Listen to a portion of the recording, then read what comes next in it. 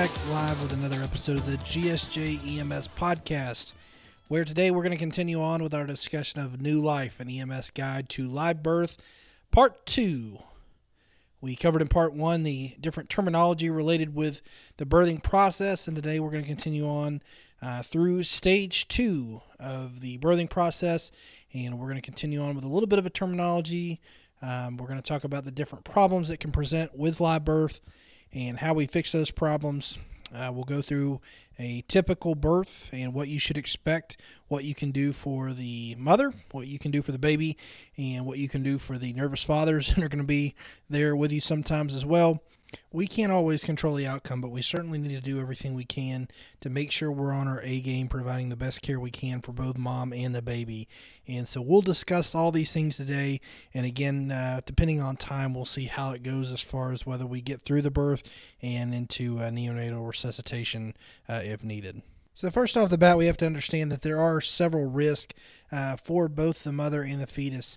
The CDC began tracking infant and fetal mortality as early as 1987, and per 100,000 live births, they found that in 1987 we were looking at 7.2, again, per 100,000 live births, that there was a mortality related with that birth. And then in 2009, the latest sample had a high of 17.8.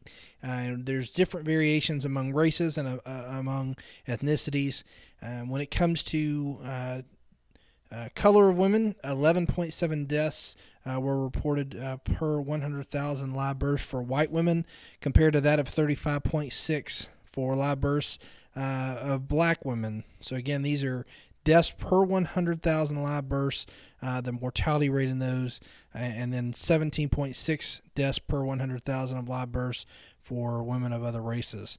So infant mortality is a problem. It's something that we need to address. The U.S. fetal mortality rate when it was 20 weeks or greater gestation was 6.05 per 100,000 live births. So again, 6.05 per 100,000 for the U.S.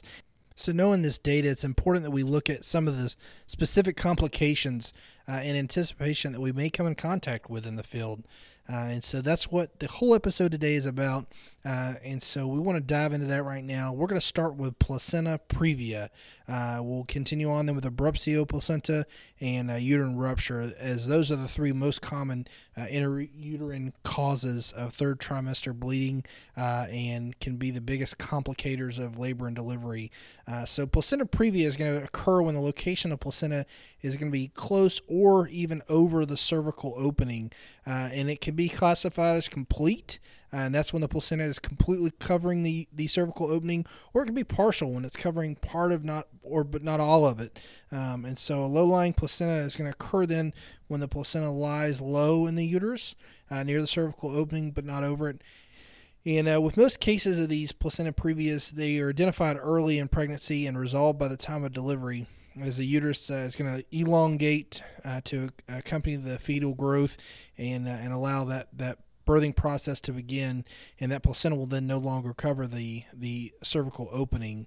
And when complete placenta previa, conversely, rarely will that revolve spontaneously, becomes an immediate surgical procedure. And so signs and symptoms you may see with placenta previa are going to include episodes of painless, bright red bleeding of variable amounts. And these are going to occur most likely in the third trimester. And so, again, unknown etiology, bright red bleeding, no trauma, and again, most likely during the third trimester. The risk factors for placenta previa are going to include previous episodes of previa, prior C-section deliveries, or other uterine surgeries. If you've got an older female giving birth, smoking, any drug use, and then again, a multiparity. So if we have a female that's had multiple live births, they are more at risk for placenta previa. When it comes to abruptio placenta, that's an abnormal premature separation of that placenta from the uterine wall. And a complete abruption occurs when the entire placenta separates from the uterus. A partial abruption can occur when part of the placenta separates. And a marginal abruption will occur when the separation occurs at the edge of the placenta. And so this is concealed hemorrhage, and it occurs when the blood's trapped behind the placenta and unable to exit the uterus.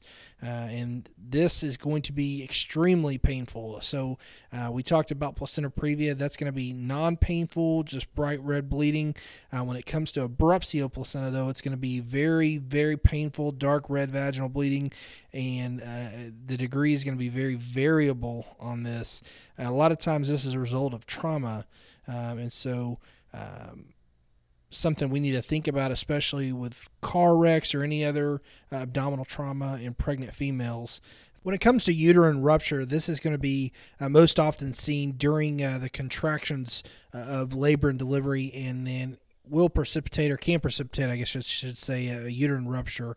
Most cases of uterine rupture occur at the site of a previous C-section. So females that are given birth, multiparity, that have had C-sections are at risk for uterine rupture.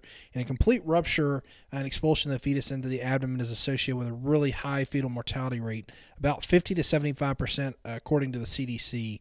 And this fetal survival is going to depend in large part on whether the placenta remains attached to the uterine wall or not, and allowing for the continued fetal perfusion. And this is definitely a surgical emergency. These patients need to be transported immediately to the hospital. And again, this is going to be a very, very, very painful process for the mother, and obviously then for the infant as well. And so it is possible to identify uterine ruptures or suspected uterine ruptures as a limb or head. The fetus may be palpable outside the uterus. So if you're feeling this elsewhere in the abdominal cavity on palpation, then you need to have a high suspicion of a uterine rupture.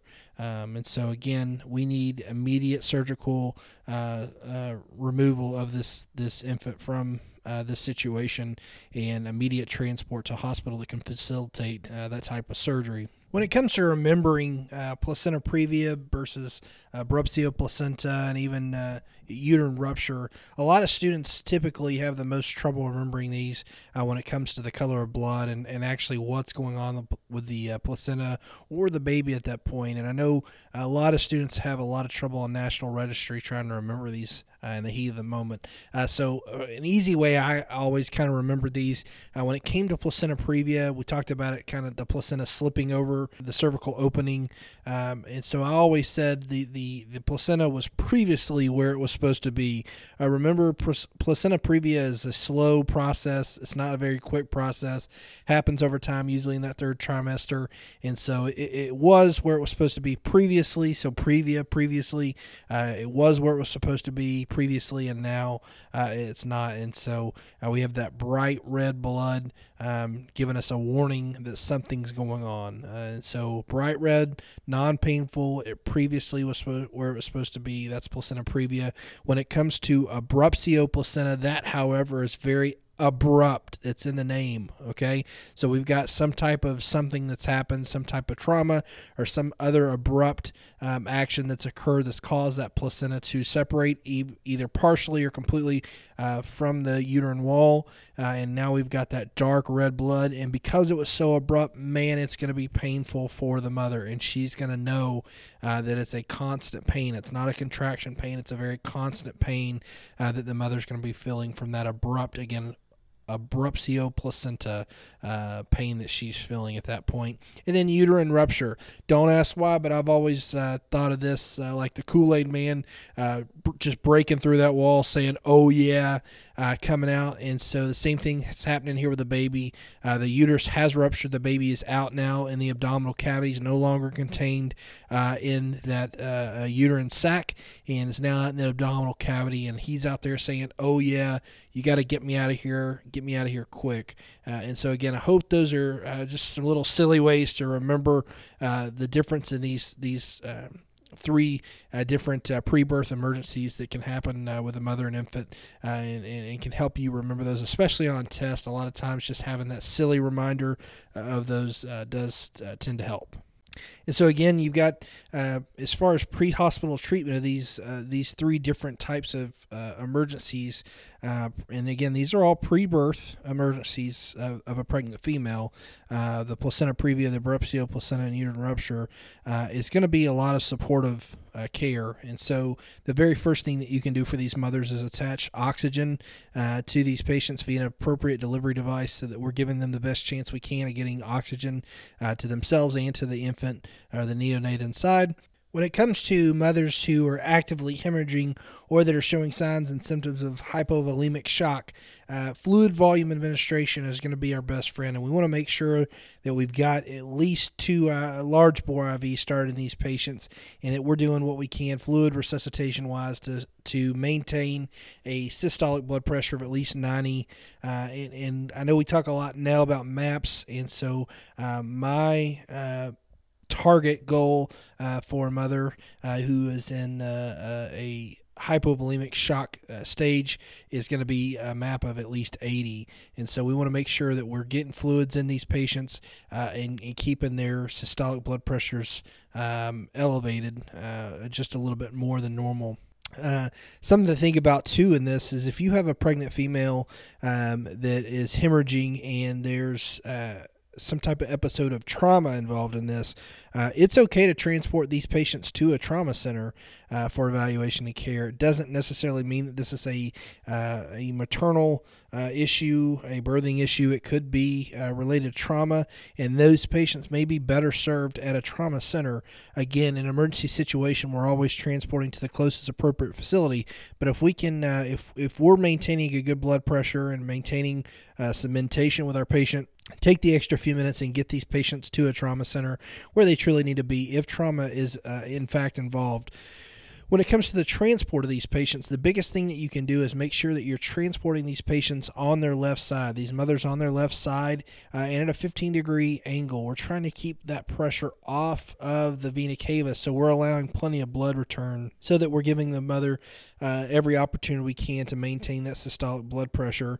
And again, the name of the game is keeping the pressure off the vena cava, allowing that preload to come back to the heart to maintain that blood pressure. So when it comes to describing live birth complications, one of the first terms that we need to be familiar with is malpresentation. And that's going to be a term that's used to describe any fetal presentation other than the normal vertex position. And so, again, if you know your birthing anatomy, you know that when babies enter that birthing canal, they're going to come in face down, face down, head first, and that is that normal position that you should see, that crowning of the head. And any other presentation other than that is going to be considered a malpresentation. And one of the most common malpresentations that we see in birth is going to be a breech birth, and breech can be anything basically other than that head. So if you have a arm coming through, a leg coming through, the buttocks extending through the birth canal first, that piece there accounts itself for just 66% of all breech presentations. So seeing that butt first presentation. And so, again, anything other than that head is going to be that breech birth, and those need immediate transport to the hospital. Sometimes those can deliver okay in the field, but normally those need to be removed via C-section there at the hospital. Another fairly common birthing complication is going to be what we term as shoulder dystocia, and that's going to be something that occurs after that head is popped through that birthing canal. You have the pubic symphysis, and that is getting held up there. The shoulders are in that area, and they're unable to pass through that region, and so there are two different maneuvers that we can use in the field, the first being the McRoberts. And we're taught the McRoberts more often than suprapubic pressure. But with the McRoberts maneuver, we're going to make sure that the mother's on her back, and we're going to do the knees to the chest position. and try to open up that pubic symphysis to get those shoulders past that region as best we can. And then with the other maneuver that we can use with those is going to be just a suprapubic pressure, where we're applying that suprapubic pressure, hoping to get those shoulders through. We certainly don't want to do any type of uterine fundus pressure, as that can definitely increase the intrauterine pressure and can also result in uterine rupture, which we certainly don't want to have happen while we are in this live birth or even at all. So that McRoberts is, again, the last I heard, 40 to 50% effective at taking care of shoulder dystocia.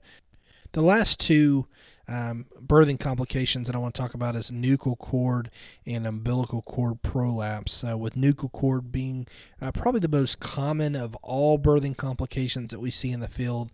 And what really is occurring here is when the umbilical cord is wrapped around the infant's neck as it's being born.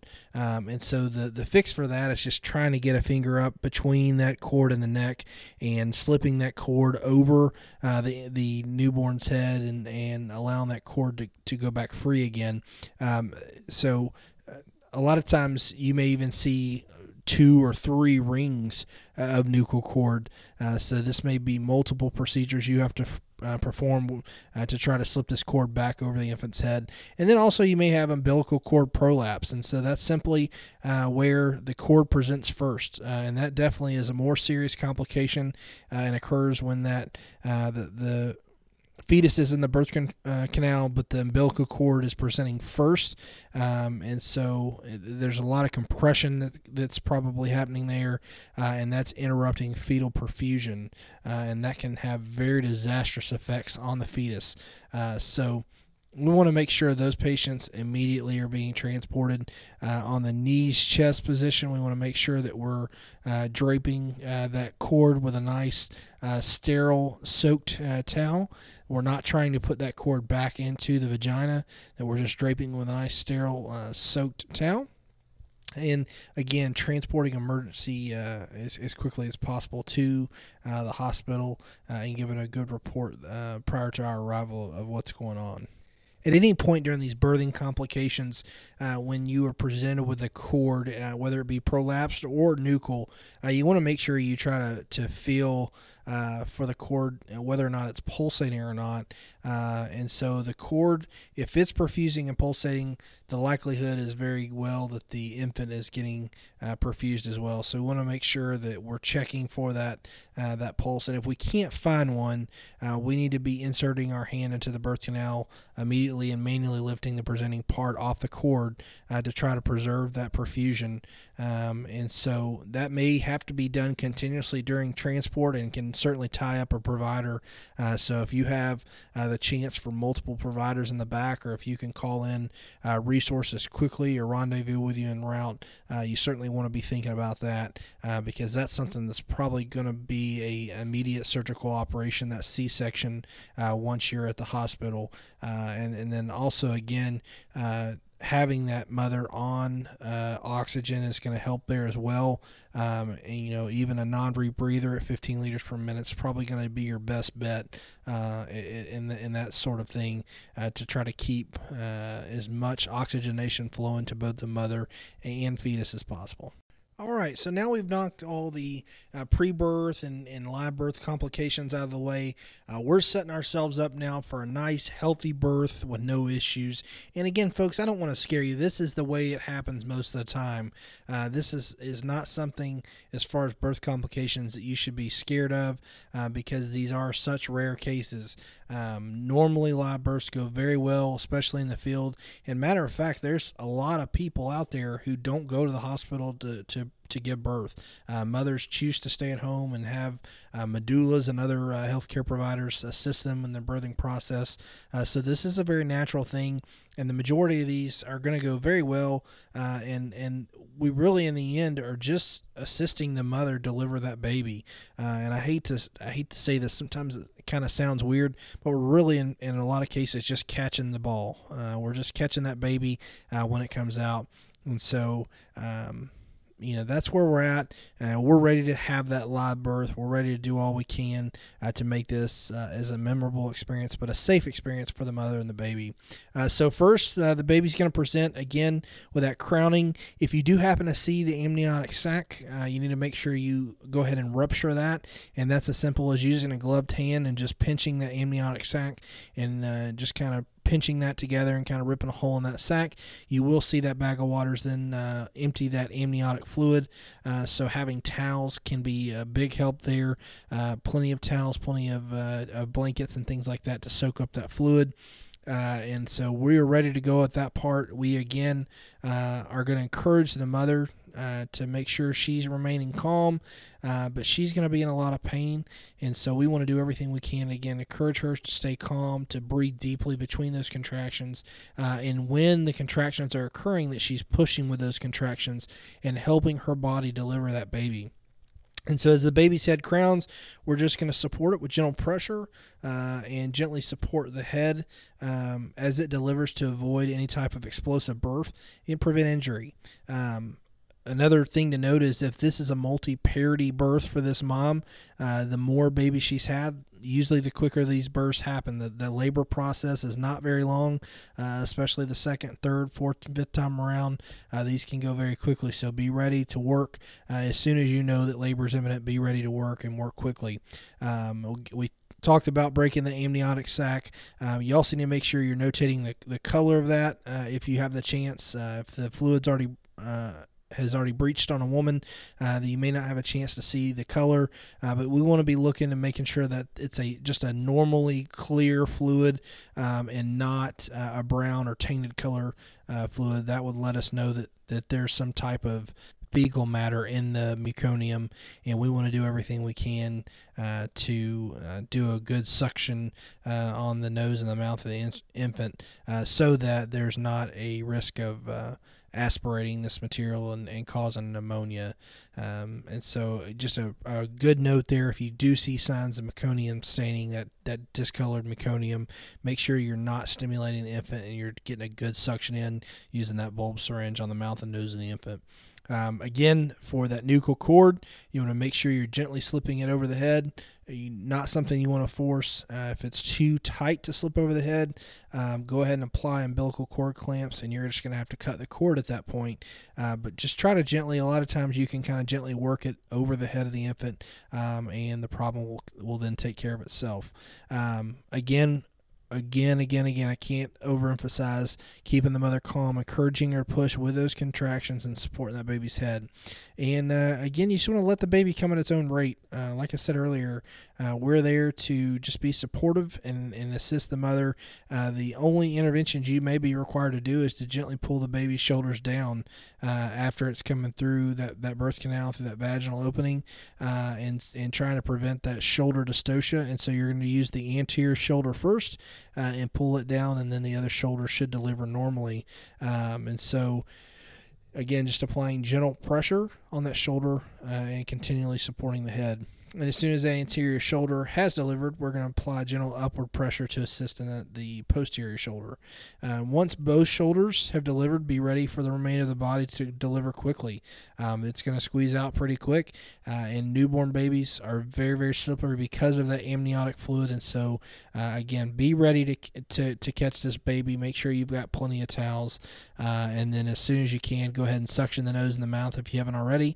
Get ready to stimulate the newborn, and so you can do multiple things. You can tap the feet, you can kind of rub the legs, but we want to see that stimulation occurring pretty quick, and then it's time to clamp the cord. And so there's still a lot of debate on cord clamping and whether or not it should be occurring in the field, or whether or not mom should delay that, and that's something the mother will have to determine on her own. The guidelines still suggest an immediate cord clamp once the baby's delivered, and we're going to do the first clamp around 8 to 10 inches away from the baby, with a second clamp approximately 2 inches to 3 inches away from that first clamp, and then cutting in between using our scalpel blade. So we want to make sure, though, that we're not cutting a cord that's still pulsating. And so kind of tying into what we just discussed, a lot of mothers have decided to do delayed cord clamping, and they say that allows a lot of their blood to flow into the baby, a lot more iron and things like that to flow into the baby, and that it's overall healthier for the baby to have that extra cord time without being clamped and cut. So again, check with your mother on that, check with your families, make sure if they're wanting that delayed cord clamp. And if it's not something you're comfortable with, you can always call and contact your medical control.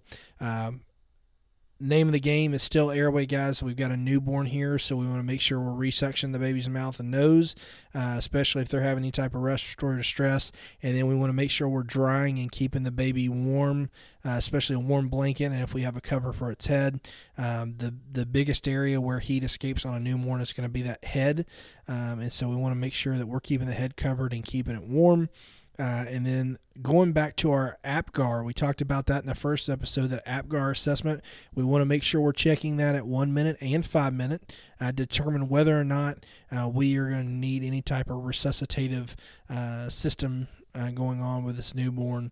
And so we want to do the APGAR again, the appearance, the pulse, the grimace, the activity, and respiratory effort of the child. Those 5 things are measured to determine whether or not we are going to need to start resuscitative efforts.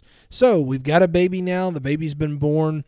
We've got a great APGAR. Things are going well. We're going to go ahead and make sure mom is on that O2. We're supporting her. We're going to go ahead and assist with the delivery of the placenta. This can occur anywhere from 10 to 30 minutes after delivery of the fetus. And so we're going to allow that placenta to deliver normally. We are not going to pull on that cord. We certainly do not want to have any type of abruptio placenta by external trauma to the cord. So we want to make sure we are just allowing that to happen naturally.